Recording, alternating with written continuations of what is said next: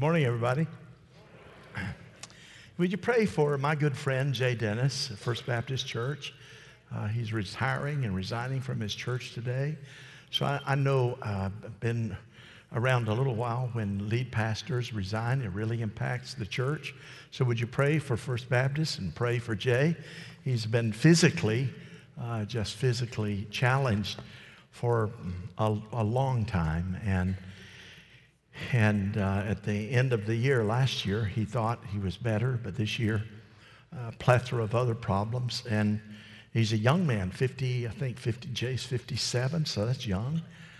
So just pray for First Baptist. Would you do that? 7 words from the cross. This is the third message. The first message I spoke to you on, it was about forgiveness. Everybody with me?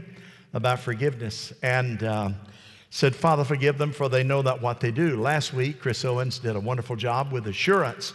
And the thief on the cross who wanted to be assured of being able to go to heaven, Jesus made this statement, I assure you today, you're going to be with me in paradise. Today's message is about love. About love. Love. Amen? Love makes the world go round, baby. Yeah. No, it doesn't. About love. We're going to spin this message today because it's the way that God gave it to me, differently than any other message that I've ever spoken as it relates to that word, love. So each of you have kind of a spiritual barometer that's going to move a little bit. My prayer is that if you'll just be open in your mind and your spirit, that needle will move a little bit. And that some of you during this message, you'll say, hallelujah, I got that one down. You know, I got that one, I've got that okay in my life. Others of you will say, wow, I need to move the needle. Just a little bit. How many have a good imagination? Come on now, you got to imagine. How many of you have a good enough imagination for the person near you that didn't raise their hand? I raised my hand, I do. Now I want you to imagine the cross. You've seen the crucifixion scenes, you've seen that. You see 3 crosses on Golgotha's hill, the pinnacle there. Many people have been crucified there. You can feel and sense the breeze of death blowing in the air, and it is an awesome and gruesome scene. Mary is standing there at the foot of the cross. Jesus, of course, and 2 thieves are hanging there. And one of Jesus, if not his best friend, the beloved disciple, John, is the only one there of the disciples. If you look at Jesus, he's already in agony. His body is flexing to the degree that he was beaten with a cat of 9 tails, which is actually lead that is like a claw that digs into the flesh. Usually, cat of 9 tails, when you've been beaten with that, you get 40 stripes. Jesus had more than 200 on his back that just tore the flesh away from the bone and the sinew and bruises that were there according to what we've been able to find. He's gone through 6 trials that night, 3 Roman trials and 3 religious trials. All were illegal because you didn't have trials at night. They were taking advantage of it and railroading him to the cross. They beat him, you know the story, scourged him so many times it was unbelievable. Most of the time, most people died when you would get beat with a cat of 9 tails because they bled to death before literally getting to the crucifixion or to the cross. Not Jesus, he's there. There's 4 to 6 women down. If you can look down at the bottom there and of the cross, and you see Mary, who is the mother of Jesus, and 4 to 6 women that are there. We know some of their names. There's that one person that's there, John, the beloved disciple, but no other disciple and no other relative of Jesus. Where were you at when I needed you? And Jesus expresses love in his greatest pain. Does he have an axe to bear? You better believe in the natural he does. Would he have a right to say, I'm going to get even eventually? You better believe he does in the natural. but not in the supernatural. He takes a look at his mother in John 19:27, and this is what it says about that event. Near the cross of Jesus stood his mother's sister Mary, the wife of Clopas, and Mary Magdalene. And when Jesus saw his mother there and the disciple John, whom he loved, standing nearby, he said to his mother, "Dear woman, here is your son." And he said to the disciple, "Here is your mother." From that time on, the disciple took her into his home.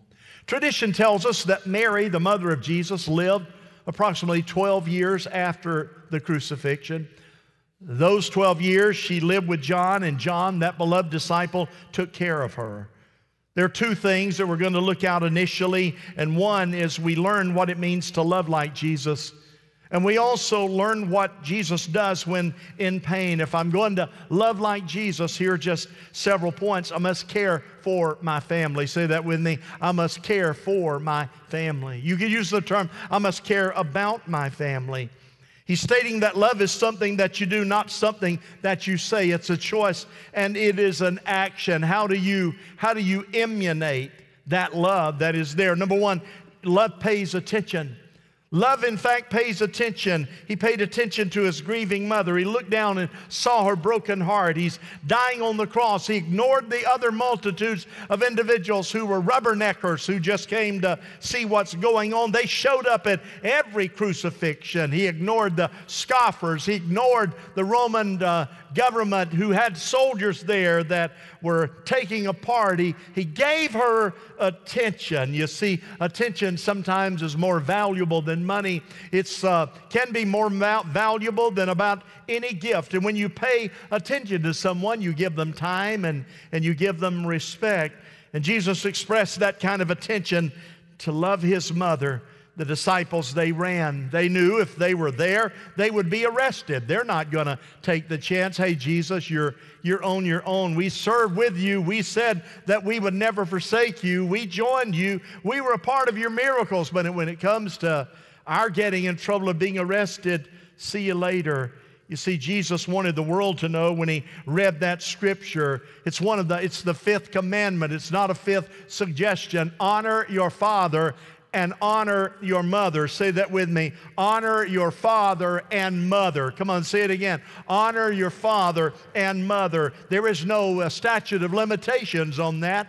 There is no time in. My mom and dad, you might say, are both dead. You are still to honor them. You're not to talk bad about them. Well, I had a rough raising. My dad, my mom, and you could take a journey on that. Always remember this. You got one mom and you got one dad. Always honor them because that is the Word of God. Somebody say a good amen.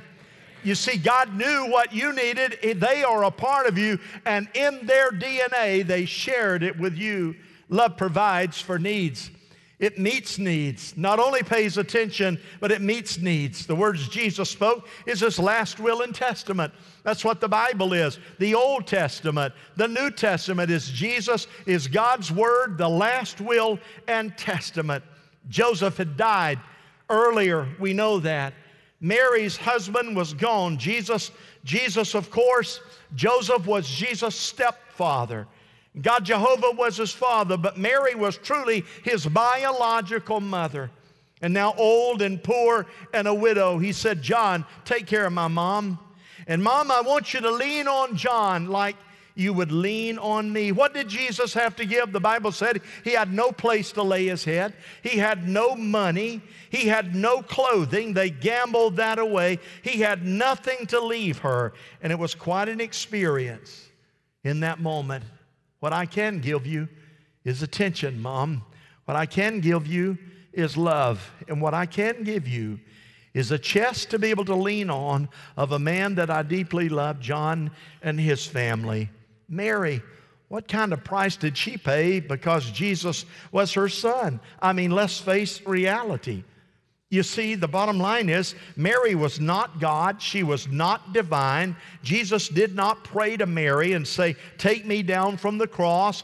Jesus wanted off the cross. He could have gotten off the cross. The nails didn't hold him there. It was the love for you and me that held him there. Mary now is frail and is going to need that protection that only comes from Jesus and his love. 1 Timothy 5, 3 and 4. Listen carefully. Show respect for widows who really are all alone.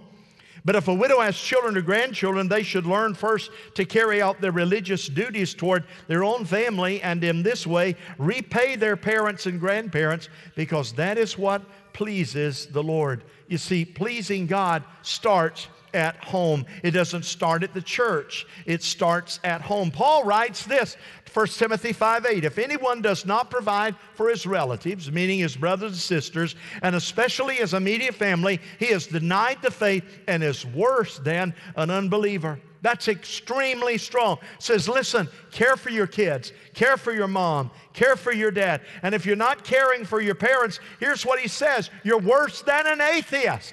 Think about it. Think about it. That's how important caring for your family really means. And it's 1 Timothy 5 and 8. Put it down, write it down. Love gives emotional support. How many of you need emotional support? Just kind of nod your head like you're emotionally unstable. Go ahead. We all need emotional support. I met people who I knew needed emotional support, but they didn't know it.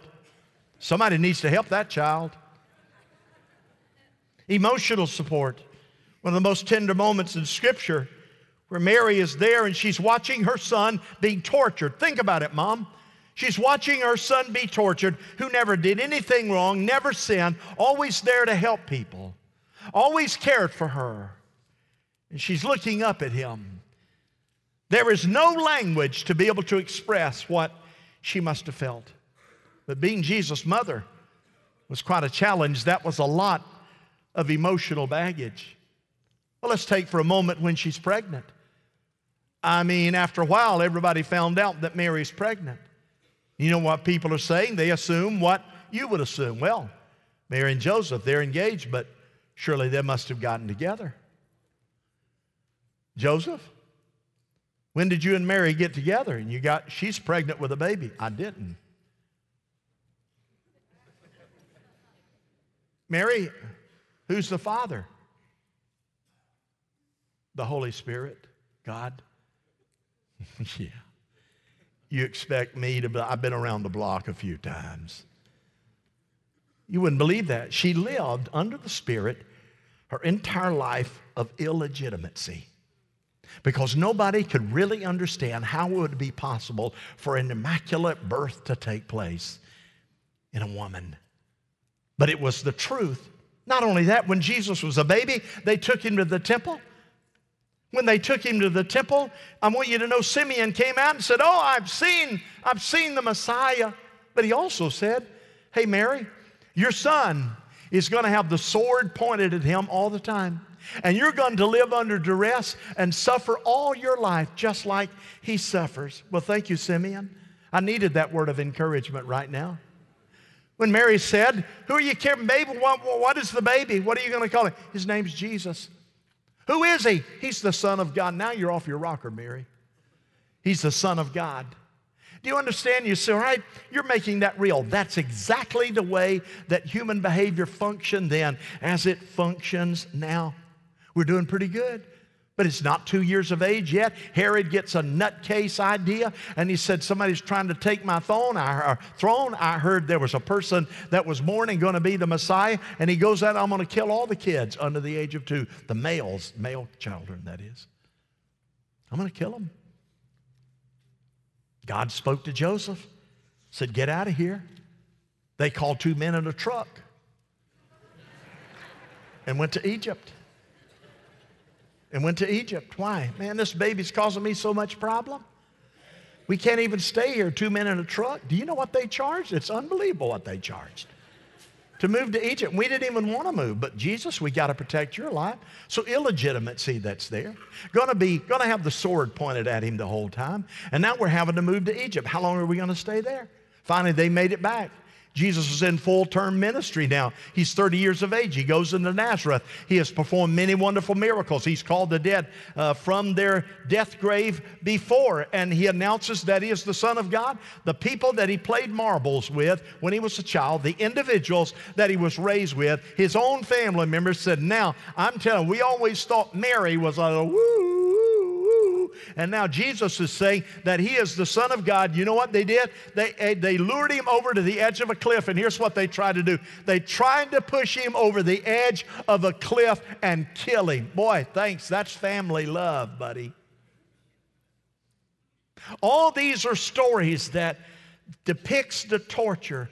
And she looks up and says, after all this, he is so innocent.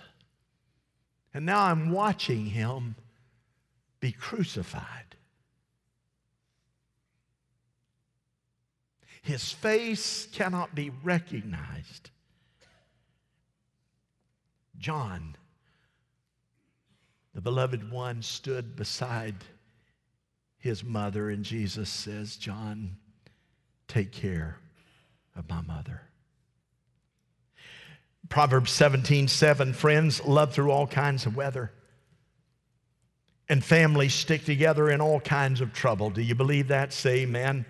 You see, we pay attention to the needs of our family and others. We provide for our family. We give them emotional support. Husband, what about wives? Husband and wives. Ephesians 5:25, here it is. Husbands, love your wives just as Christ loved the church and gave himself up and sacrificed his life for her. We love the church. We love Jesus. But men, you're supposed to love your wife. The bottom line is, it is a fact that husbands are to be the head of the family. I didn't say head of the home. I say head of the family. You might say, well, I don't believe that because I believe in equality has absolutely nothing to do with equality. Men have no greater value than women, and women have no greater value than men. But there is a position that God has ordained and said, sir, you are the umbrella that keeps your family safe, keeps your family secure, keeps your family holy. Live a life circumspectly before God, that you are that spiritual leader. And here's the bottom line. What does a man do? A man says, I am going to protect my family, protect my wife, protect my kids. That is the position. If somebody dies, listen, daddy dies first. It's the way it's supposed to be.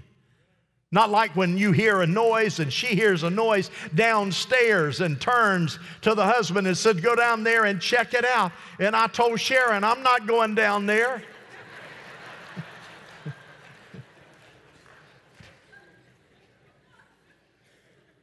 I got to make a living. You go down there. You so good, nothing bad would happen to you. I don't know about me. You see, that's what that's about. That you would be willing to give you would give your life as Jesus gave his life for the church. Yeah, I know she's been killing me for years. Well, let me move on. I must treat other believers as my family. Red and yellow, black and white. We are all precious in his sight. Listen carefully. I'm a follower of Christ. It means every other Christian and everybody else in the church is my brother and my sister. Blood is thicker than water. But let me tell you something thicker than blood. It is a spiritual bond that lasts for eternity. You're going to have family and family members and relatives that are going to die, but those you're related to spiritually are going to live forever. Amen. You're going to dance and shout and enjoy heaven all your life. We are related by spiritual anointing from God. Matthew 12. Prove it. Here it is. Whoever does the will of my Father in heaven is my brother and my sister and my mother. I'm related to you, whether you like it or not. Hello? There's a stronger bond knowing that not only we're Christian brothers, but you're neighbors and you're related to them. Here's 1 Timothy 5:1 and 2. Do not rebuke an older man, but appeal to him as your father. In other words, don't snap at an older man. Don't disrespect an older man, but appeal to him as your father. Treat the young men as your brothers. Treat older women as mothers and young women as sisters with all purity. In other words, we have a big church family. I have many spiritual mentors in my life. I mentioned one at communion, D.J. Burrell, J. Foy Johnson, E. Ray Schultz, Cecil Wiggins, Hubert Wilder. All of those individuals poured into my life spiritually as spiritual brothers, and I was a part of a spiritual son. And I have many brothers and I have many sisters. One thing I don't have is a spiritual mother, because I cannot find a woman who's going to admit that they're old enough to want me. You provide for their needs. You look for people to be able to help. You see one in need, if you're a young person, you look out for the older people. Get the door for them. I was dreaming when I was doing this message, I thought I'd love to have young people out in the area out here, the handicapped parking lot, young people out there taking individuals that might need a little help and maybe have a cane or a wheelchair. Wouldn't it be, it'd be a real sight for me to see young people out say, come on, grandpa, granddad, or come on, whatever you want to call them, let me help you in the door. Wouldn't it be wonderful to see that kind of amalgamation of age that are there? And then let me tell you old people something, whatever that is. Don't ever stop praying for these young people. I'm telling you, the devil is going after them and fighting for them tooth and toenail. When you say, I don't have anything to pray for the young people. Pray for the young couples. Pray for the young families, because they're saying, I want to live a holy life, a godly life. I want to make right priorities. Your prayer as a person who's reached that stage in life, you have the time to do it. Pray for them. Somebody said, amen. Here's the word of the wise, John 7. Be sure you show love and respect to those you should love and respect before it's too late.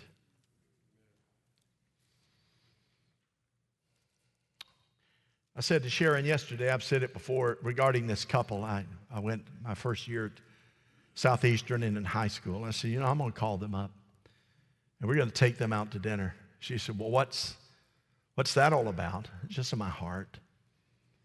It was a dear friend. Haven't seen him in, who knows? Take a guess. 10 years, 15 years? I don't know, but it's been too long. So I'm going to take him out to dinner. I want to let him know. I sat with DJ Burrell yesterday, 92 years of age. I probably won't celebrate 93. If he's listening by the live feed, I'm sorry.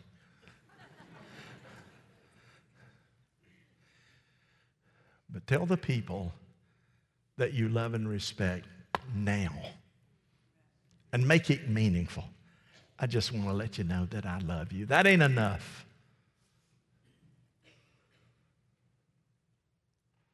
That isn't enough. Make it meaningful to them.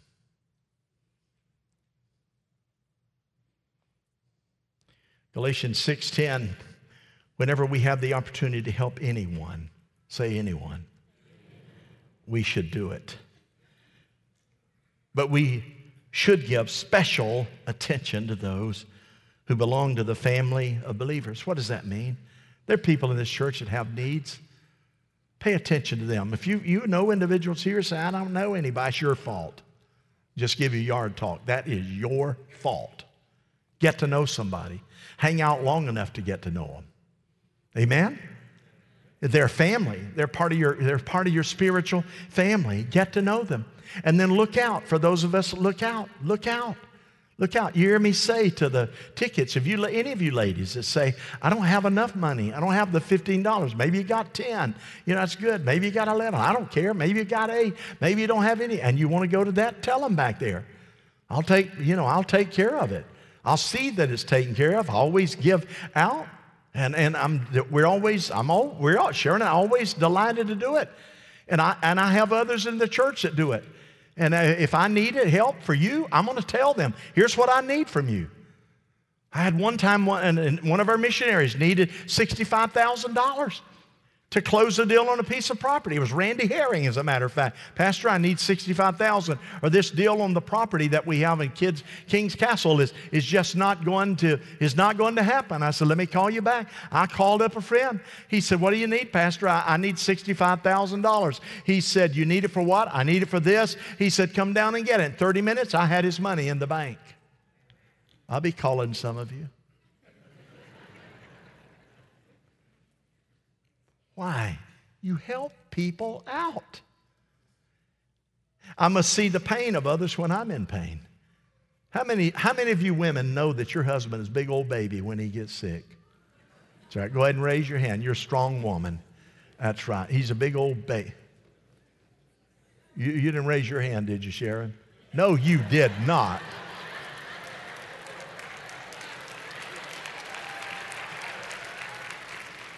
I rebuke you.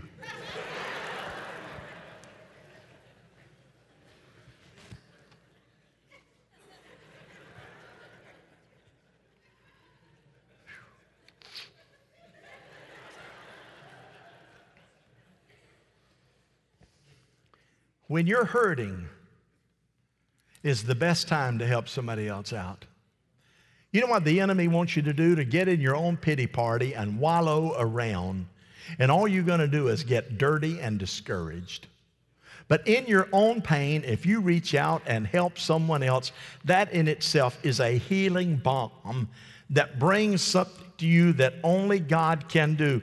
Philippians 2:5, your attitude should be the same as that of Christ Jesus. How much more pain can you be in than being on the cross hung, and he reaches down and he helps his mother. 1 Peter 4:1, since Christ suffered and underwent pain, you must have the same attitude he did. You must be ready to suffer too. Remember, when your body suffers, sin loses its power. We don't whine, we don't withdraw, we don't step back, we don't cry. We stand strong and said, I need to help somebody. If I help somebody, I'll forget how bad I feel. Here's another. I meet needs when I have needs of my own. I always tell people, you want to give yourself out of a financial melt, give yourself out of it. Give yourself out of it. Don't say, if you ever get to the place that you do this, you're missing blessings from the Lord. If you keep your hands open and your arms open, God will send you something that will bless you. Can you hear Jesus say, hey, Mom, I understand you're old. I understand you already have your Social Security. Mom, I know it's not enough. Mom, I know you need another medical plan and all of that, but can't you see I'm being crucified?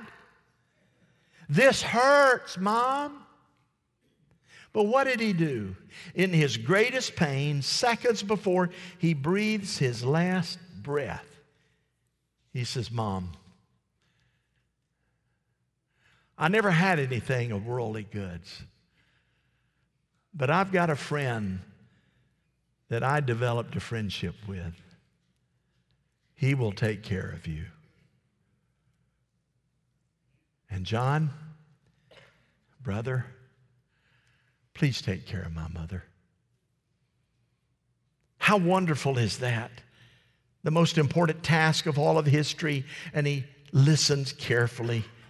Romans 15, every one of us needs to look after the good of people around us. Is that on the screen? Hallelujah. Let's read it together on 31, 34, 33, 32, 31. Every one of us needs to look after the good of people around us, asking ourselves, how can I help? Your brothers and sisters. Well, I'd never ask anybody to help me. You're arrogant. That's yard talk. What do you want to do, get up here and pat you on the back? I say that in the name of Jesus. Pride is a killer. It comes before destruction. Lean on one another. Love on one another. Romans 12, when God's children are in need, be the one to help them out. Get in the habit of inviting guests home for dinner, and if they need lodging for the night. Let me tell you, lady, your house is not your castle. Your house is a gift from God.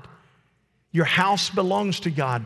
God gave you the privilege of having your home. You say, well, I don't like the trashy place. Well, clean it up. You can take the worst of dwellings and keep it clean, and a little elbow grease and paint goes a long way. Mow your grass. Everybody with me?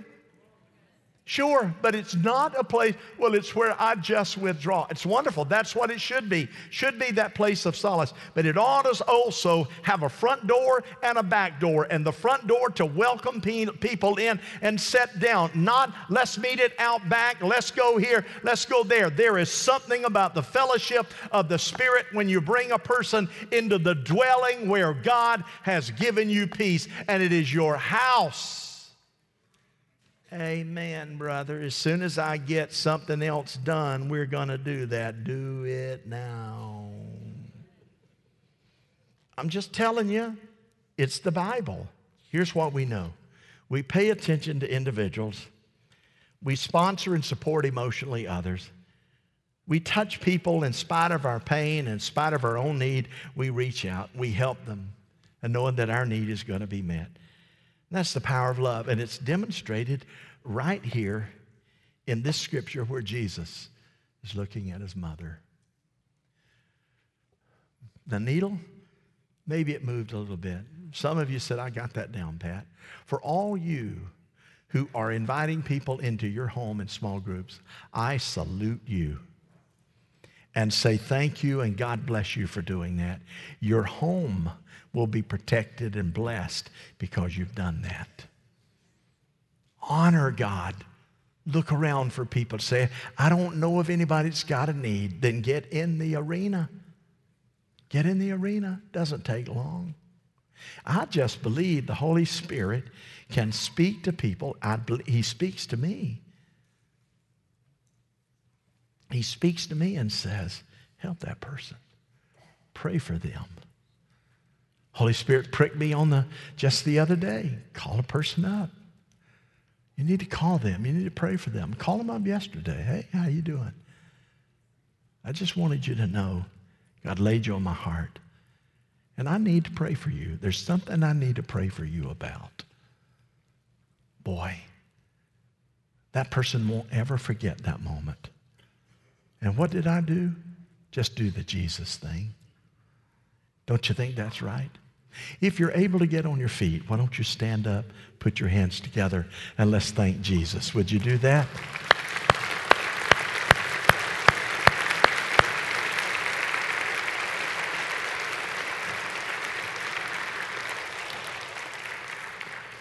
Let's bow for prayer. Maybe you're lost. And maybe you're not really in tune with Jesus. Listen to me, friend.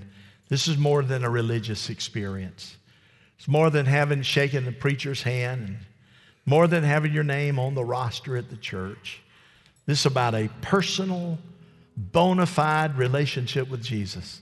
How is that? Here's what he said.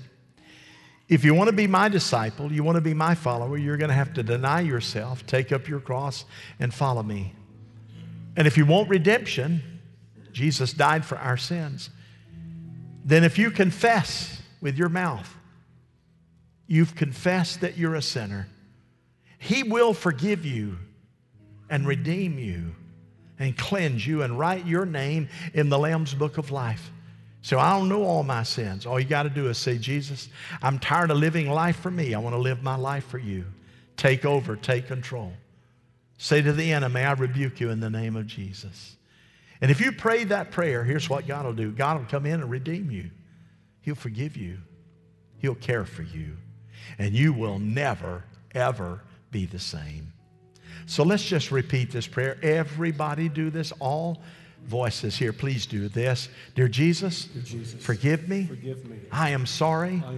I have misbehaved. And I have sinned. I am a sinner. But today, I believe by faith, as I pray this prayer, it is my confession. Forgive me. I have sinned. Now, Lord Jesus, I trust you to take control of my life and be the Lord of my life. In Jesus' name, amen. Amen. I believe God answered that prayer. That prayer changed your destiny forever. That prayer alone gave the enemy his marching orders out of your life. You may be here and you prayed that prayer, and I'm telling you, you got money in the bank, and physically you're doing good, and all of your children right now are making straight A's. And you may have a scrumptious meal that's prepared and vehicles and a line of credit that is unbelievable. But what you just did, friend, all that stuff's going to burn and eradicate. But the thing that's going to remain is that relationship you have with Jesus.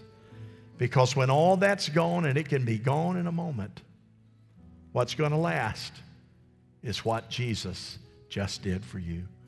And if you're here and you're physically weak in your body, you're sick, you need a healing touch, by His stripes we're healed. Do you think 200 stripes and gashes in His back was for nothing?